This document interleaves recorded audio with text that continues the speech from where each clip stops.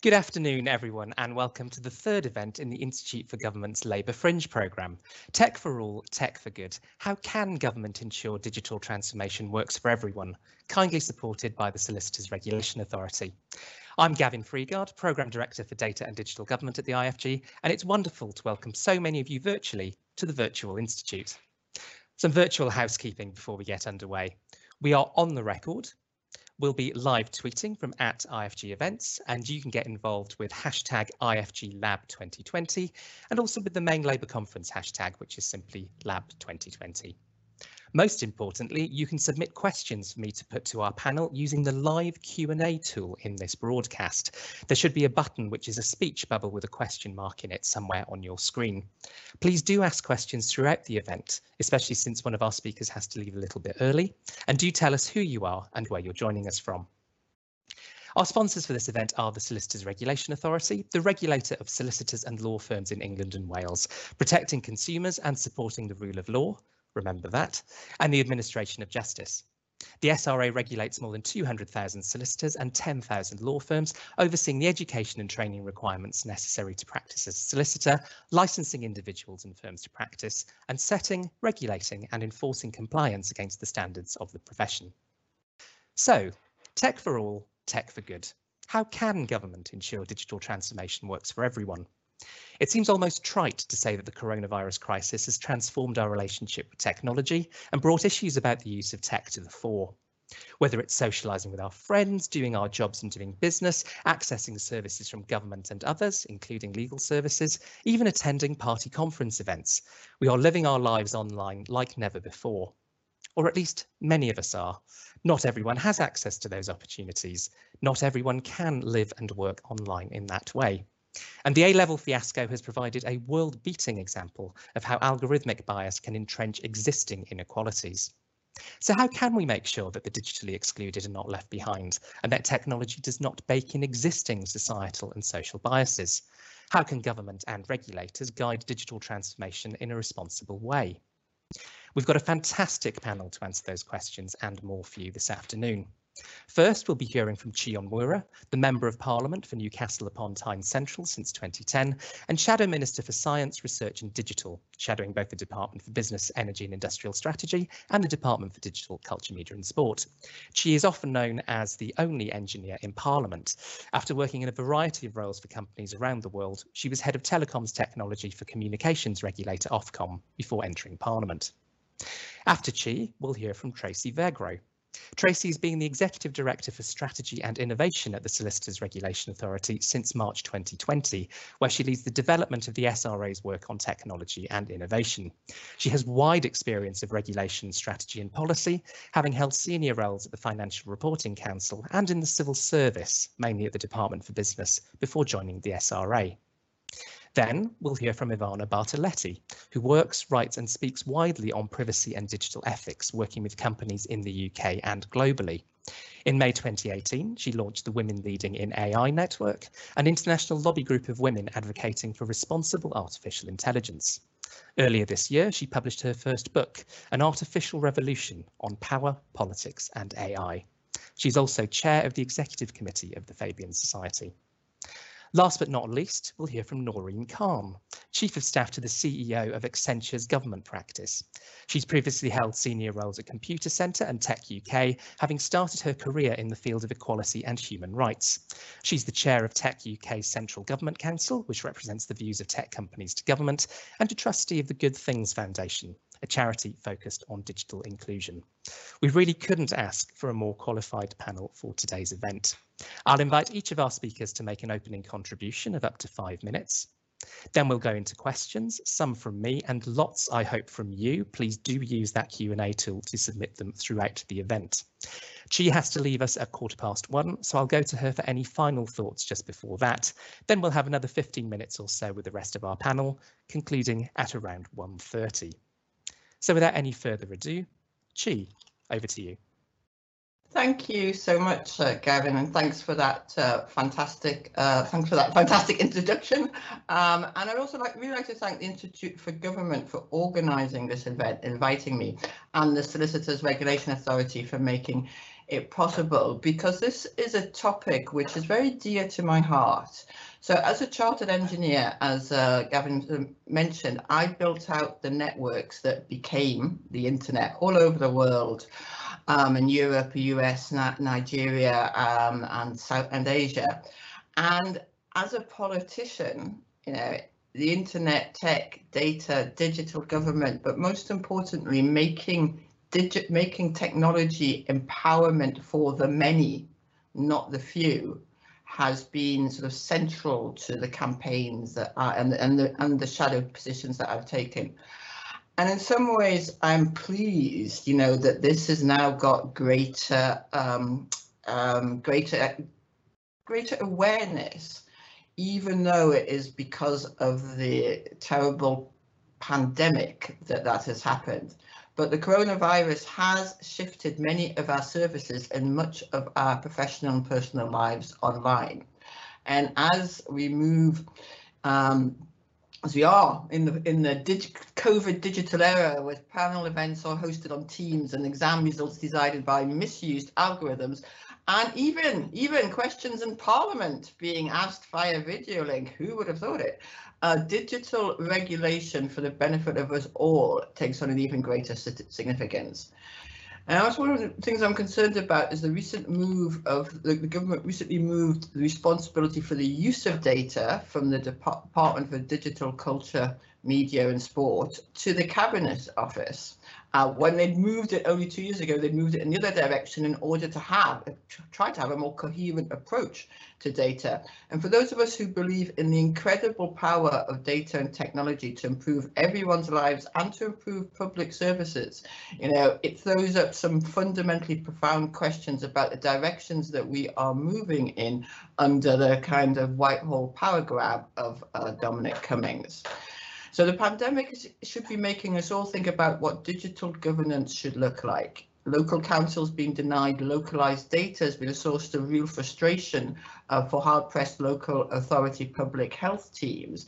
And imagine how much different things could have been over these last few months if those closest to the people at risk and in need were actually equipped with the data from across different agencies and services to service that need.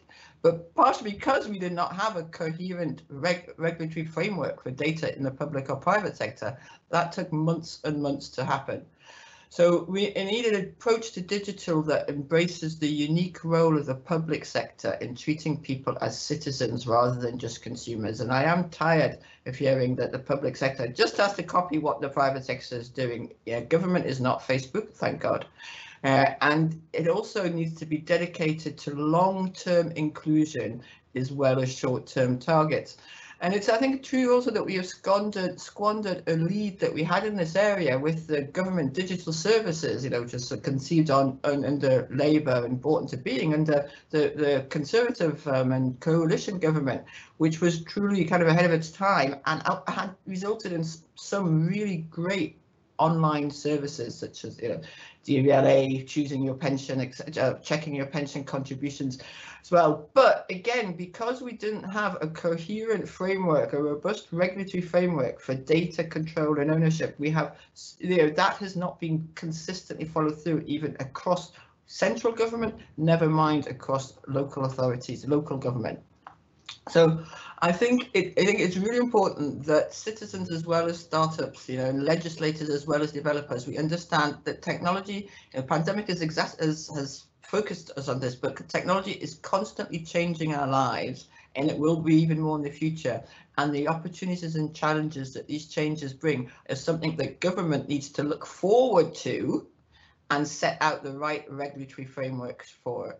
And one of the things which really saddens me is it's 7 years since I launched Labour's Digital Government Review, which focused on how we put citizens in control of increasingly digital public services, including data and information usage, particularly in the areas of value creation, consent, trust and privacy. It was a 6-month-long review, came forward with a report. Unfortunately, I was looking at the report recently again, everything there is still relevant because successive governments have failed to address these areas, successive Conservative governments. It's important that we get the principles right rather than just getting all excited, you know, about the latest technology, blockchain or whatever catches Boris Johnson's eye. We need to have a deep dive into what the issues are and establish principles. And that's why, you know, Labour have now, just this month, or last month, August, launched our digital future consultation. And I'll put the link in the chat. You know, it's really, we look forward to contributions from everyone. We just have that debate and discussion and establish principles. And some reason, though, we obviously I have quite strong views on what those principles should be around shared, you know, digital rights and public trust. But the important thing is to have the debate and to have the principles, and so that we have some kind of, you know, regulatory, not certainty, but understanding. And to make the most of digital transformation, we have to ensure public trust. Just absolutely key. And I'm afraid we've already, before COVID, there was talk of the tech lash. And unfortunately, I would say COVID has not increased, and we see this in the level of disinformation and misinformation, again, which the government is not addressing, has not increased the public's trust in technology or public services. Labour has been absolutely clear that we need a digital bill of rights and a legal duty of care to give more powers and protections back to consumers, with new rules to protect our democracy from subversion online. We've seen successive governments, it's absolutely essential to build public trust by having an open debate, and taking back control mustn't mean a Downing Street data grab. Public data must be a public good.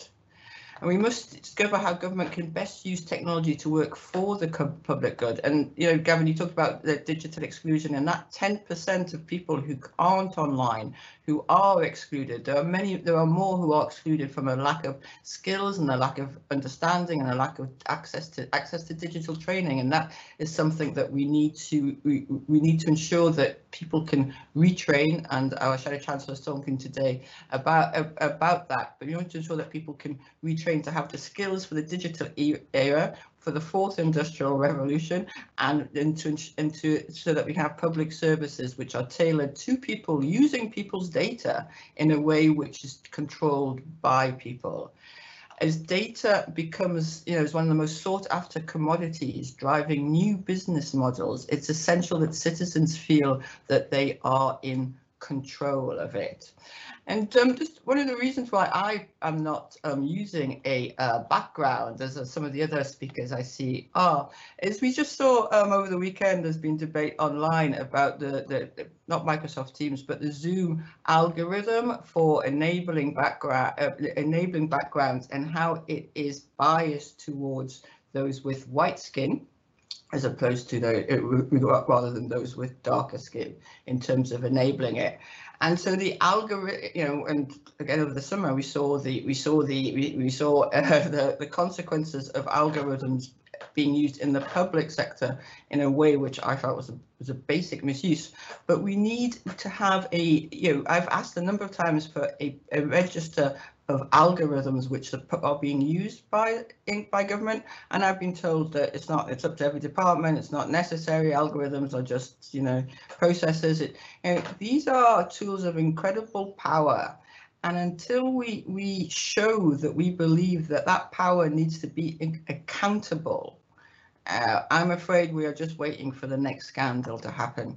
So COVID-19 could be a point of inflection for the advancement of digital governance.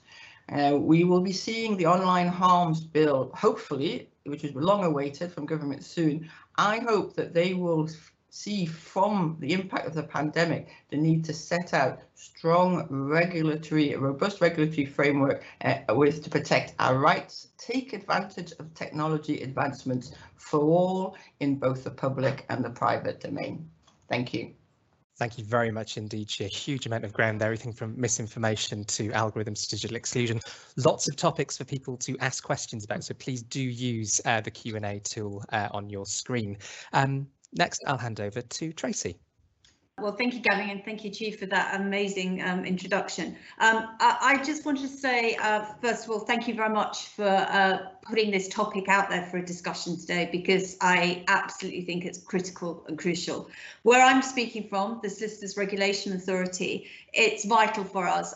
People know and talk quite a lot about fintech, perhaps less so about the law tech, and we're conscious that all the things Chief's just outlined are very important for us. How do you use tech in the public interest?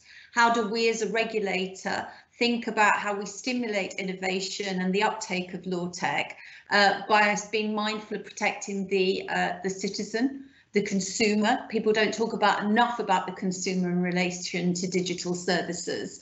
And how are we making sure that those we regulate, the regulated community of solicitors, are acting in ways that are ethical, that things like the algorithms that may or may not apply in the sector are meeting the standards that people would expect. So it's exciting times. I completely agree that the COVID pandemic, sad though it has been for so many aspects of our life, probably has stimulated innovation at a faster pace in some ways. And that, for us, has thrown up some very interesting issues around how do we as a regulator make clear what is and isn't acceptable? How are we working with the sector early enough to avoid something happening that's then a problem, whilst also stimulating and directing and helping as things develop? Everybody knows there's a digital divide. I'm always reminding people there's also an access to justice issue in the UK. Many citizens are not able, wouldn't even begin to think about how they could access legal advice. And so for us, the two go together. If we can do more to ensure that access to justice can be enabled and helped by innovation and technology, that's a good thing. Again, mindful that there may be a double whammy if the people who are still not accessing tech are not the ones accessing justice either. That's never a position we would want to be in. So we want to think of ourselves at the forefront of regulation. The issues that are very much on our list are about what kind of access is good access. We run something called the Legal Access Challenge, and I don't know if you noticed, but a couple of the winners were very interesting. One was in the field of domestic abuse, which again has sadly increased during the COVID lockdown. And it was about a means of accessing help through an app. So instead of struggling with the very immediate impact that domestic violence can have, you had a means to get help locally very quickly through an app on your phone. We were very proud that that was one of our winners, and equally proud that the other one was an association with MenCap about accessing mental health need. Again, very important, brought in to start relief during the COVID pandemic, just how much people wrestle with that and how little advice there is available and how patchy that can be across the country. So we've got some very live examples of how technology and innovation is helping. We see as a public sector body, as a regulator, as someone who's here in the public interest, we have to be mindful of embracing tech, but very much appropriately and to protect people as well. So I wanted to just flag very quickly, because I know we're going to run out of time. It's a fantastic programme. Just some of the things that we're looking at as to do next. So we are very mindful that we want to get our SRA Innovate space really working ever harder for people. The idea of sandboxes, the idea of brokering tech investors and tech providers, new ideas, harnessing, giving a sort of an early sort of judgment of how we as a regulator might or might not be able to approve something, trying to get involved at the early stages of tech, trying to learn from other sectors of professional services, trying to look very taken with what she said about government digital. You know, how do we all as citizens know digital is working for us in relation to public services? And shouldn't government actually be talking to more bodies like regulators and ensuring we're getting it right first time rather than having a problem, sadly, like the one we saw with Ofqual? There's no good blame gaming people, is there? We should never get in a position where people can't be absolutely certain that something like that has been tested to destruction. We also want to really understand the difference between young and old. We did an event with Age Concern, and actually I was very reassured that many people have got access to kit, and an iPad's been transformational for many people in how they've operated. But equally, it comes down to sometimes people do not have the ability. When 7 people are homeschooling on a mobile phone, that's simply not good enough. So it's about making sure people have got the tools, not just the skill set. And I think we've often talked about one or the other. And again, from a government policy perspective, and for us as regulators, we need to make sure we're dealing with all of those things in parallel. You don't want to solve one problem to only have a bigger problem elsewhere. We're very mindful of that as a regulator. And, you know, I want to see the profession. Many people say law is quite a traditional profession. It's certainly, we've not seen law tech take off at quite the pace that fintech did. Why is that? What are the barriers? Is there anything we as a regulator should be doing? What more signals could we be making? Could I be working more closely with the likes of Government Digital Service? How do you get to work with that kind of service? You know, it doesn't seem very welcoming of bigger national solutions. My background is as a Department of Business civil servant, and I still don't see the Department of Business necessarily doing as much as they could either in this sphere. I think government needs to join up its digital and innovation approach, because I think they really do go together. So they were some of the thoughts I wanted to kick off. I'm really looking forward to questions and delighted to be part of such a great panel. So thank you for that. Tracy, thank you very much indeed. And Tracy said she's looking forward to questions. Please do submit them via the Q&A tool, and I will put them to the panel later. Next, I'm handing over to Ivana. Thank you so much for this and for the opportunity to share some of my thoughts around particularly interesting times that we're going through from a sort of tech policy perspective. So I just want to make some sort of very short remarks, and then I hope that in the discussion some of them will be picked up and we can discuss it further. So the first thing that I wanted to say, that I just wanted to start with what we've realised, I think, as citizens in the COVID time. I think there's one thing that sort of really emerged in during this pandemic is really emerging, is how interconnected we all are as citizens, and how there is nothing more valuable from a citizen's perspective, from a public perspective, than the value of personal data. And to an extent, I go even further, that there is nothing more public. There's nothing more than the value of some very personal information, and that is because this pandemic has really shown us how interconnected we are. And if I have COVID and the other person doesn't know, then I could pass it on to them. But at the same time, during all this, when we've realised the interconnection, we've also realised that people are lacking trust at the moment.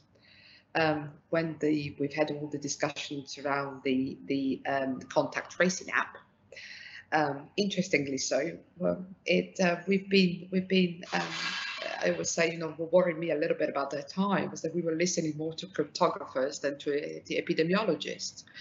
And to an extent, you know, what we've been through is this: people have witnessed the Cambridge Analytica. They know that if research data can become data for online manipulation, then why not? Why can't COVID data today become manipulation data or advertising data tomorrow? That element of trust that we've been discussing a lot over the last few months, and that she so brilliantly talked about, is crucial, because we need trust. You know, we really need that trust, and we have a sort of crossroads at the moment, because technology is really progressing at rapid speed in both public and private sector. And this is happening because obviously COVID has accelerated all this, with sadly not too many checks and controls at the moment. And we are building on the trends that we had and we were witnessing way before COVID. And the trends that we're building on are the trends of surveillance and the trends of datafication. And those are the trends that have been underpinning the digital ecosystem for quite a long time. And therefore, we're building on this at the time where we are speeding up this innovation. And I am a huge fan of technology. You know, I love it so much that I want it to really work for everybody. And I'm really pretty aware, like we all are, that the digital dividends have not been distributed fairly over the last decades. So the key thing is, my views is that sort of the trust that we need to build is the fact that we're building on the data, on the trends that we had seen before. So the surveillance trends, the datafication tests, everything had to sort of turn into data with what somebody calls, the techno-chauvinism, the idea that something does digitally from a technical standpoint has to be necessarily better. The key thing, in my view, is how we move forward now. I think 2020 has been the year where the general public has woken up to the issue of the politics of data. And this is happening because of different reasons. As I mentioned, COVID and the fact that people have realized how interconnected we all are. And the second thing is the A-level fiasco that we mentioned, where people have realized that data is nothing but neutral.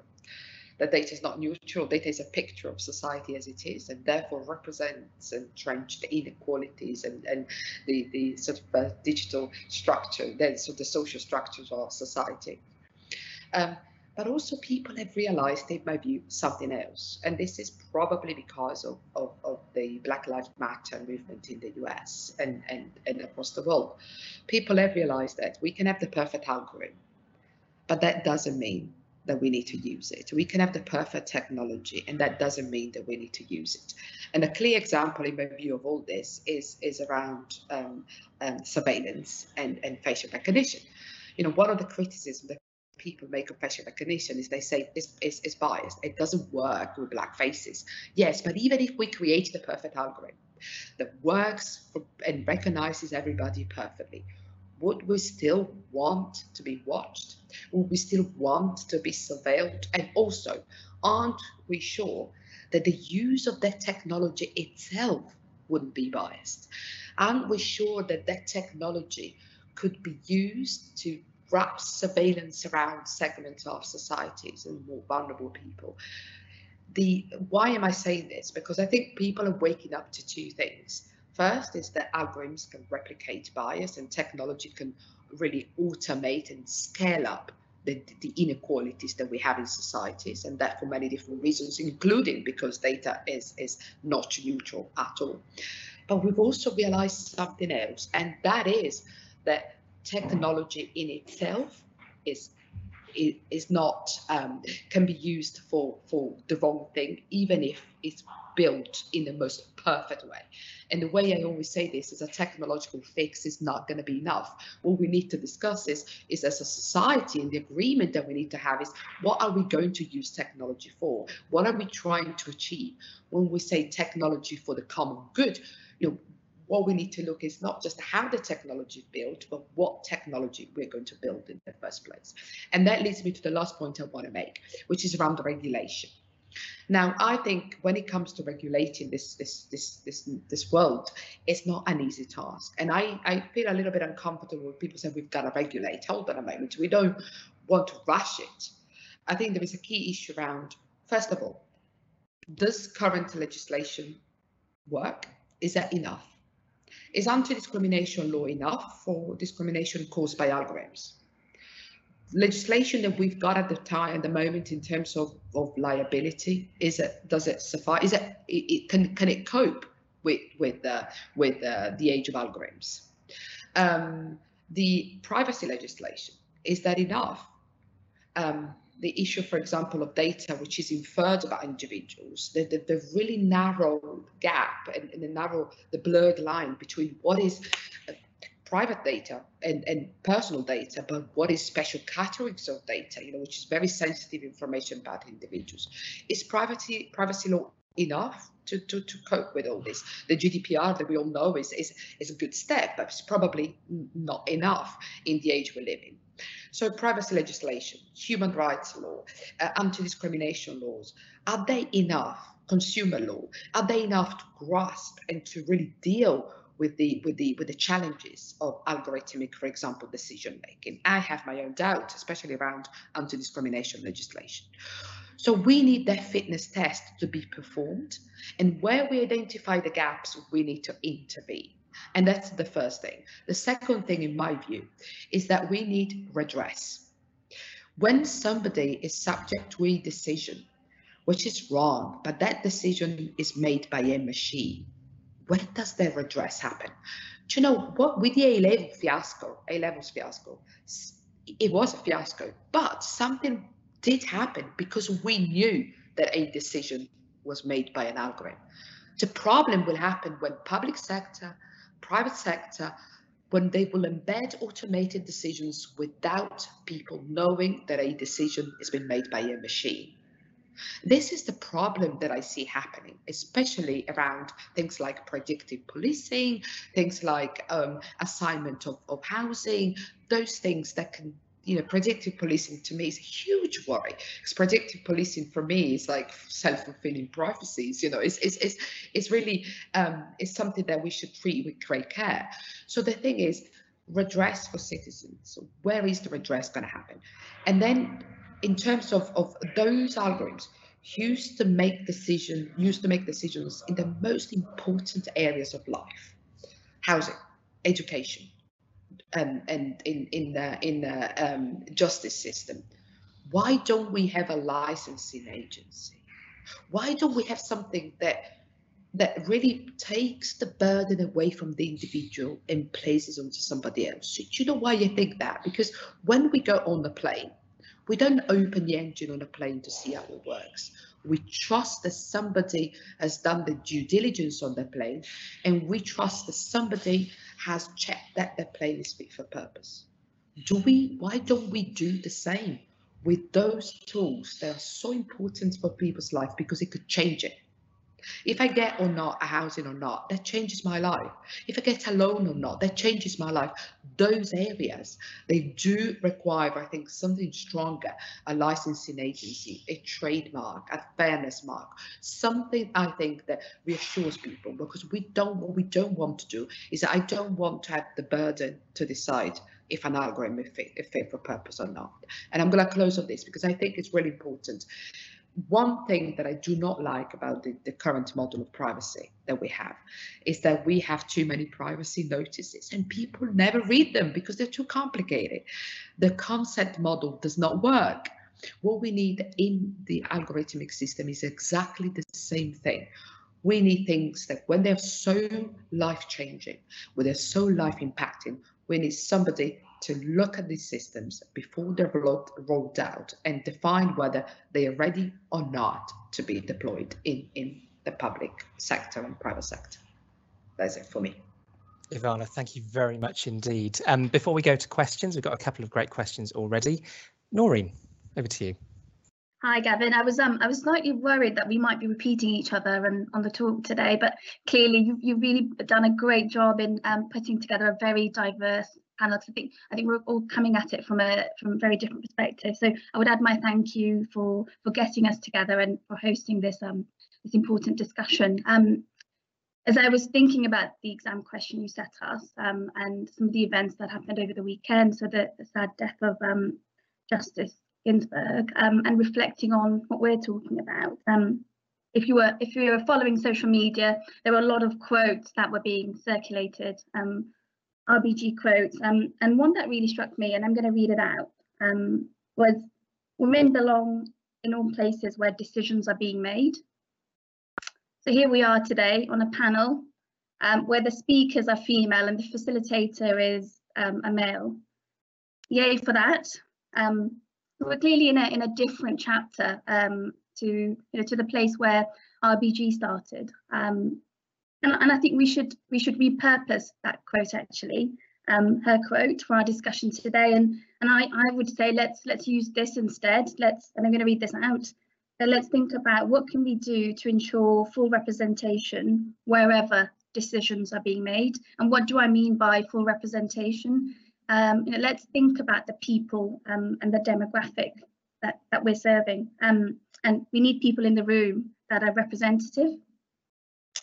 Now, considering how long it's taken us to get to where we've got to with gender equality, and we're by no means there, but considering how long that has taken, it's going to take us a while to get the right people in the right room when it comes to total representation. And I want to give you an example of from the Good Things Foundation. We published a report last week, which I will add to the chat, which